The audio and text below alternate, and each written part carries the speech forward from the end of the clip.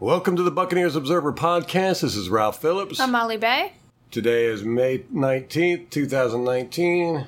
108 days to kickoff. You feeling better today, Ralph? Yeah, a little bit. The summer colds suck. Yeah. I don't remember the last time I had one. What'd you got for news? Not a whole lot. Steve Mad Dog Doomig has passed away. Longtime radio announcer in the Tampa Bay area. It was really cool on Twitter reading all the tributes to him. All the media personalities that we know that had connections to him, relationships. Yeah, pretty much everybody down there has, at one time or another, worked with Steve Doomig.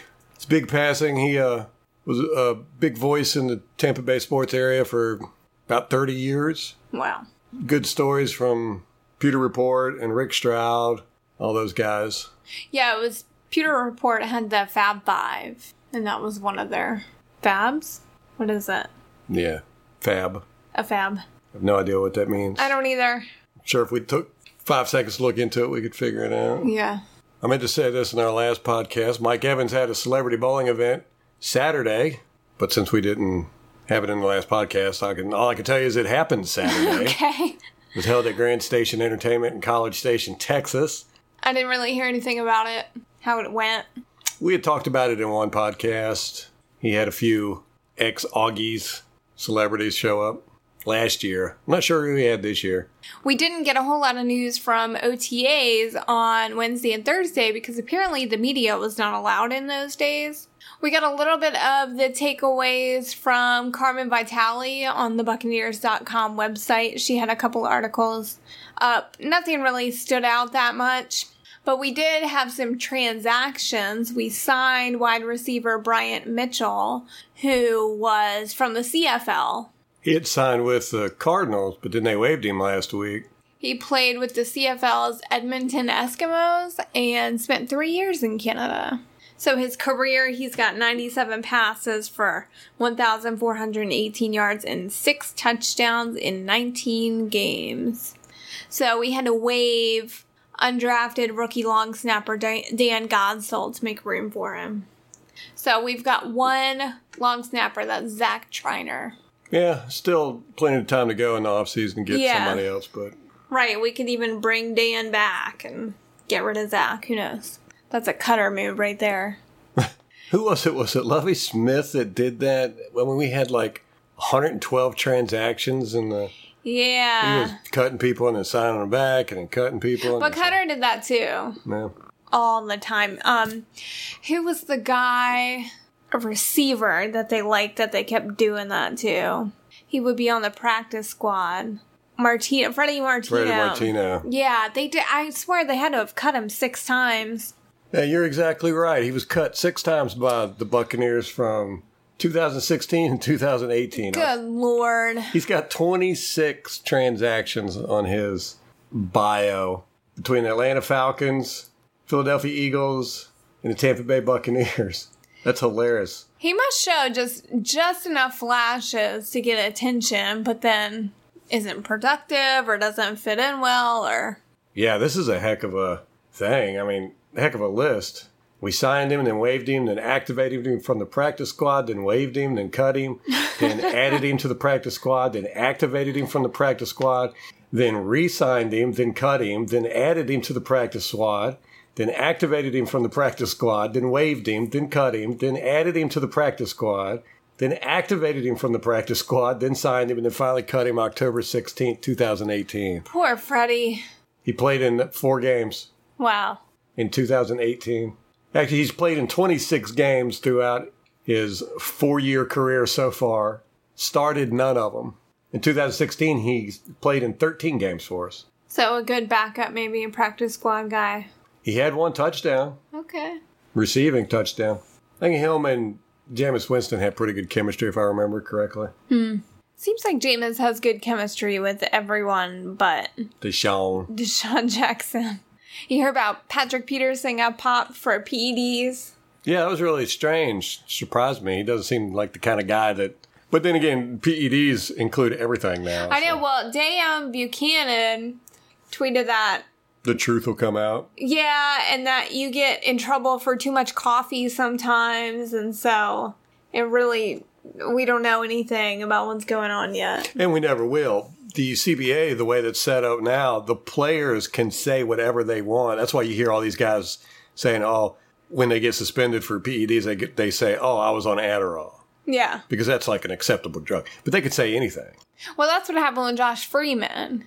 Quite a few guys on our team were saying they were doing Adderall, but... Yeah, he came out and said ahead of time, before, I think, was he suspended? Before he got into the drug program, he came out and said Shiano... Oh, yeah, there was this long write-up about his... Yeah, they were blaming Shiano for leaking the information, and then he said, oh, it was just Adderall.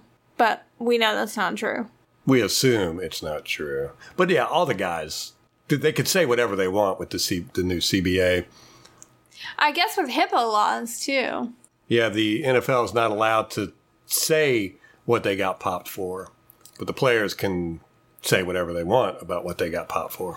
Patrick Peterson isn't denying it whatsoever. He already said he's sorry. Yeah. Came out with an apology. Yeah, he apparently, like the week before he got suspended, knew he was going to be suspended, so he went to the front office at Arizona and tried to get them to restructure his contract so he would have money this season. Ooh. Yeah, he lost, I think it was like $3 million. Ooh. That's what he's going to lose during the suspension, and I guess he's cash-strapped. I don't know. And they refused, and he kind of got a little bit upset about that. Oh, maybe that's when he took all the Arizona Cardinals off his Instagram and everything. Yeah. That's unfortunate. I wonder what he was using. He's going to have to get a job at McDonald's during the suspension, pay his bills. I'm sure. He could be a consultant somewhere. He could get a broadcasting job. I don't think they drug test those idiots. Look at Terry Bradshaw.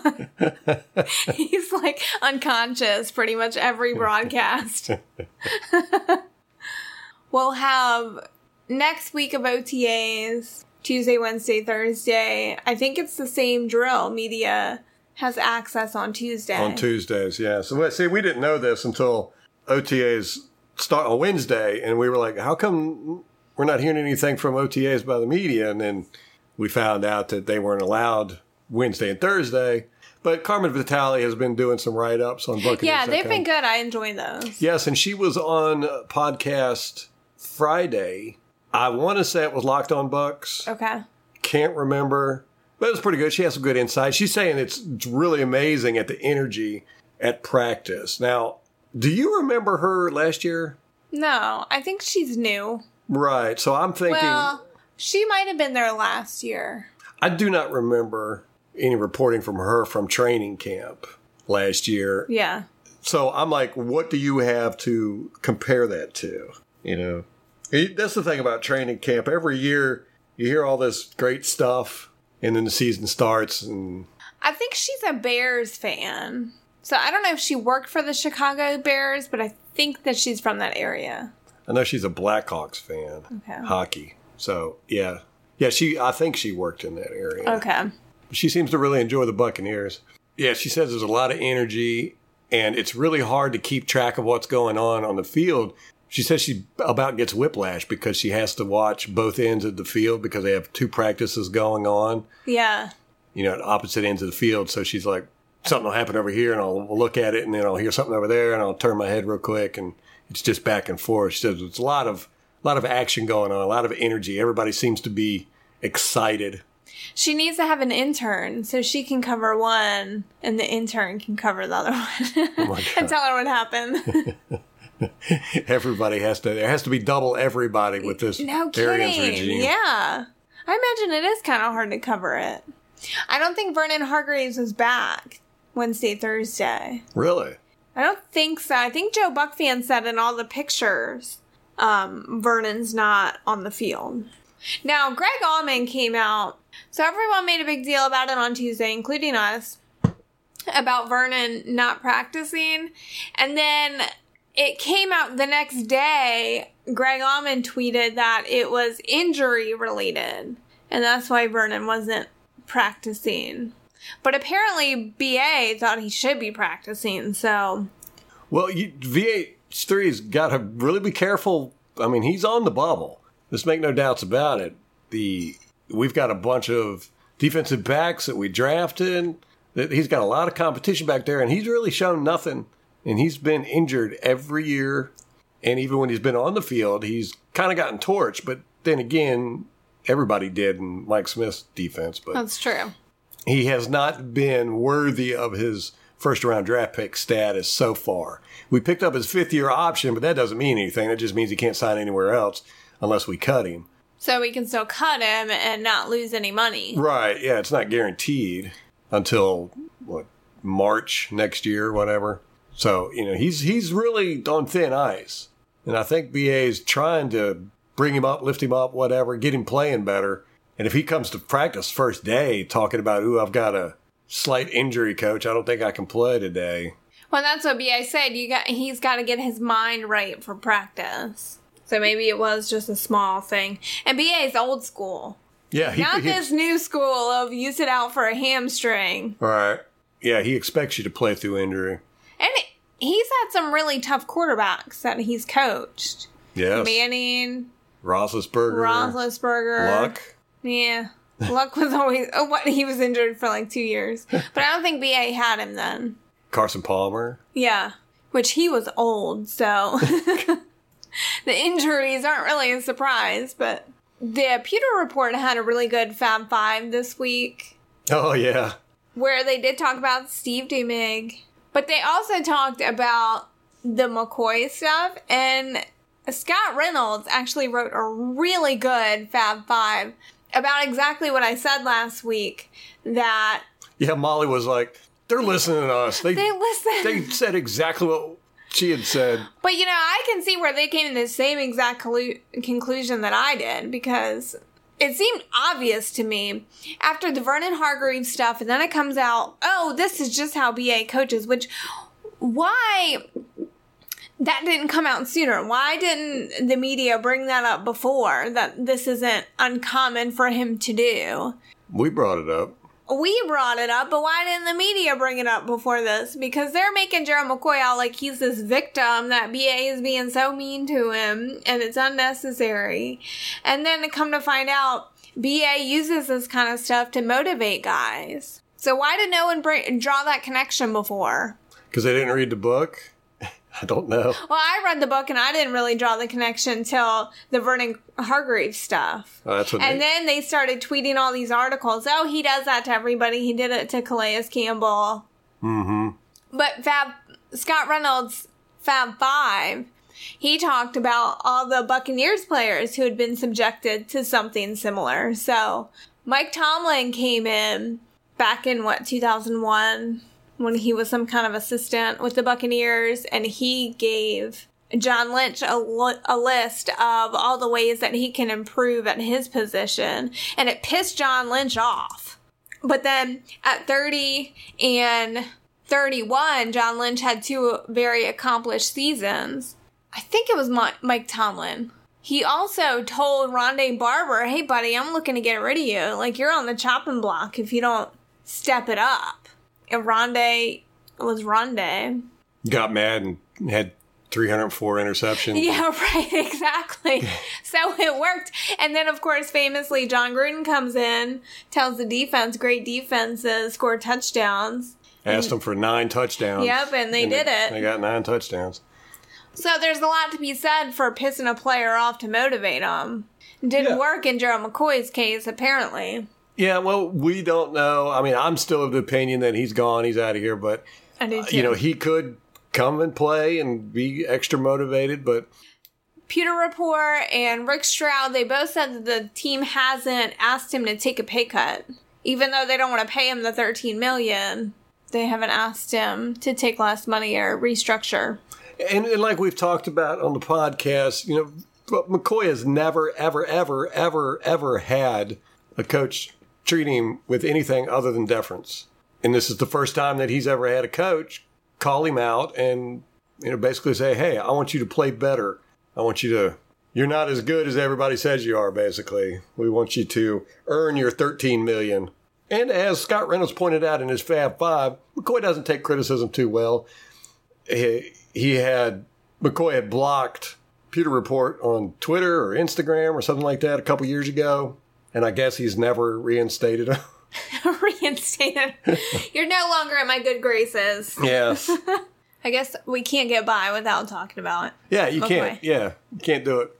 And it is our biggest storyline besides JPP. I think it's bigger than the JPP thing. Currently, it is. Yeah. And we should find out about Gerald McCoy here soon because minicamp starts, in 2 weeks? And we still haven't signed Devin White.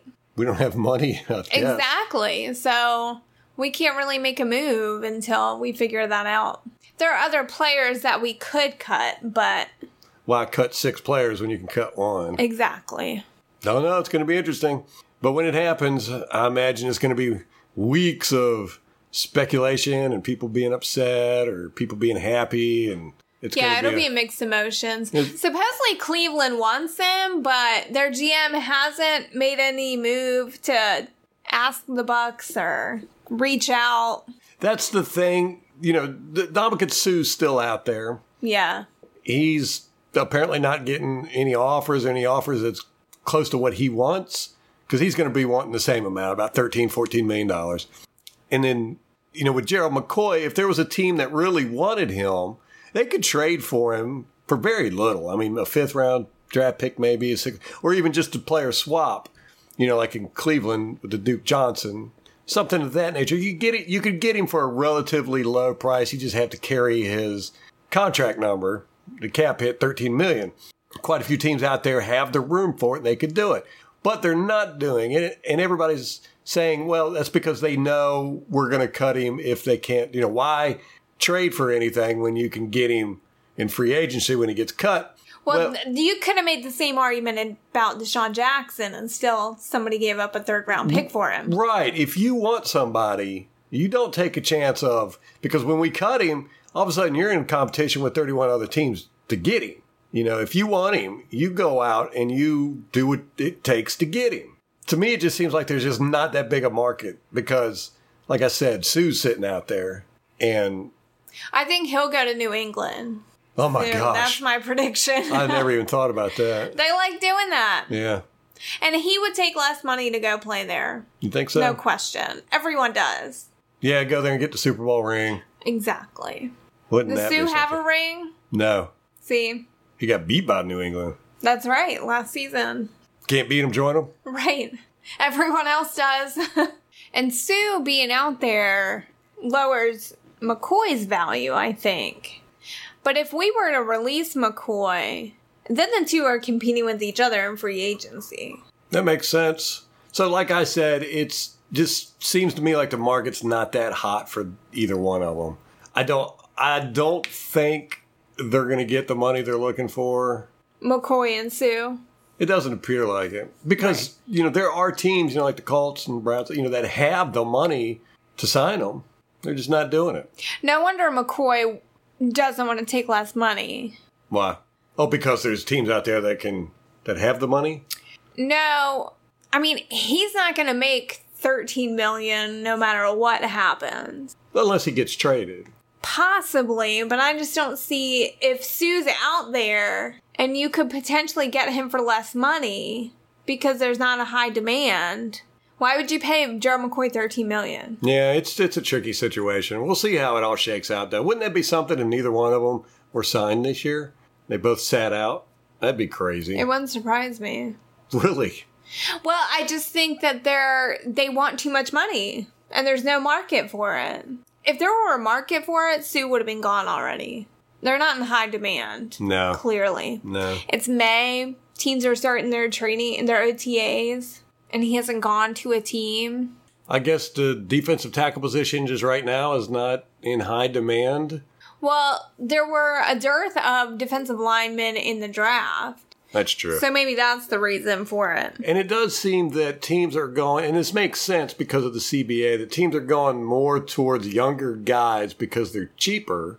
But then there's that problem, like I said earlier, it seems like younger guys get hurt quite a bit in their first and second years. Well, so, McCoy did. Yeah. But he was the old CBA. Before the new CBA. So, I don't know. It's just all strange. My brain's not working right now. So. I'm just trying to come up with stuff to say. Greg Spires, a defensive end that used to play for the Tampa Bay Buccaneers from 2002 to 2007, has been arrested for stalking.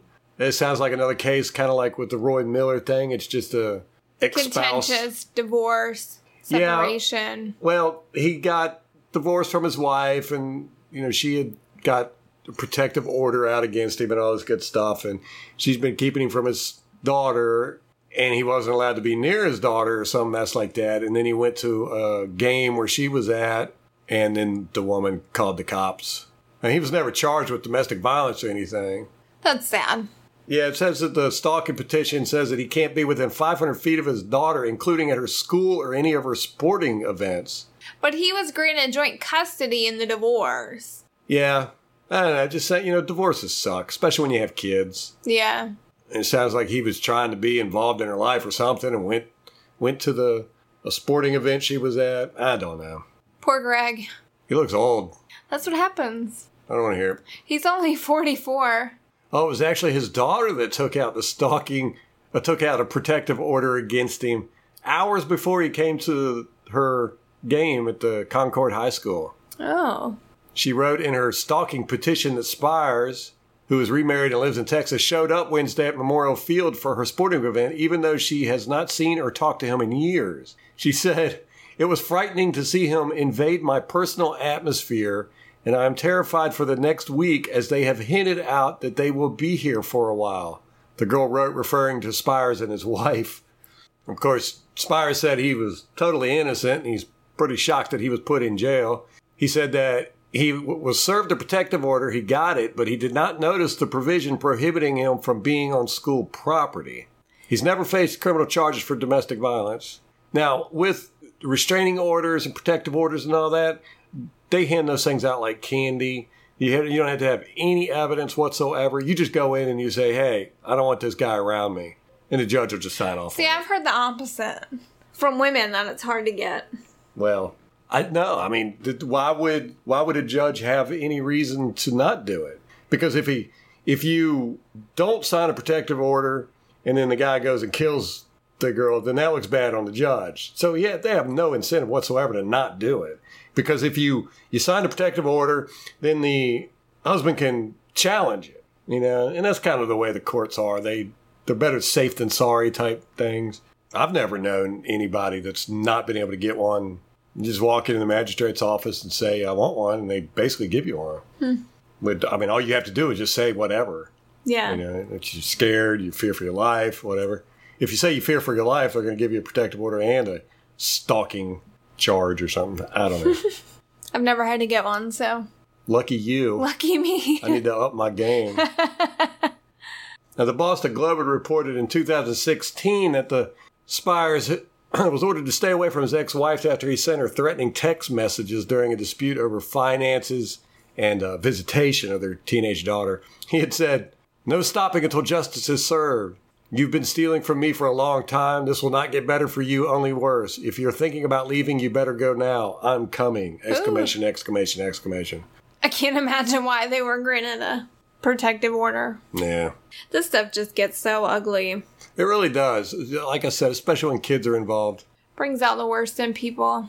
In the stalking petition, his daughter wrote that Spires took photos and videos of her and yelled out her name while she was trying to compete in a sporting event, and gave her a present with a necklace and a note asking her to contact him over the phone. She said she was shocked, and now she's afraid to go to school. A hearing on the stalking petition is scheduled for Tuesday. Now, apparently he's still in jail. They're saying that he has no ties to New Hampshire. He could be a flight risk, and he's a danger to his ex-wife and daughter. What a mess. I tell you. He's on permanent disability from injuries he suffered during his career in the NFL. Maybe he's got CTE. Don't they all? I think so. Who was it we were reading about? Daniel Teo-Nashim. Daniel Teo-Nashim. If you don't remember, he was a defensive end for the Buccaneers back during the Greg Schiano period. And he died.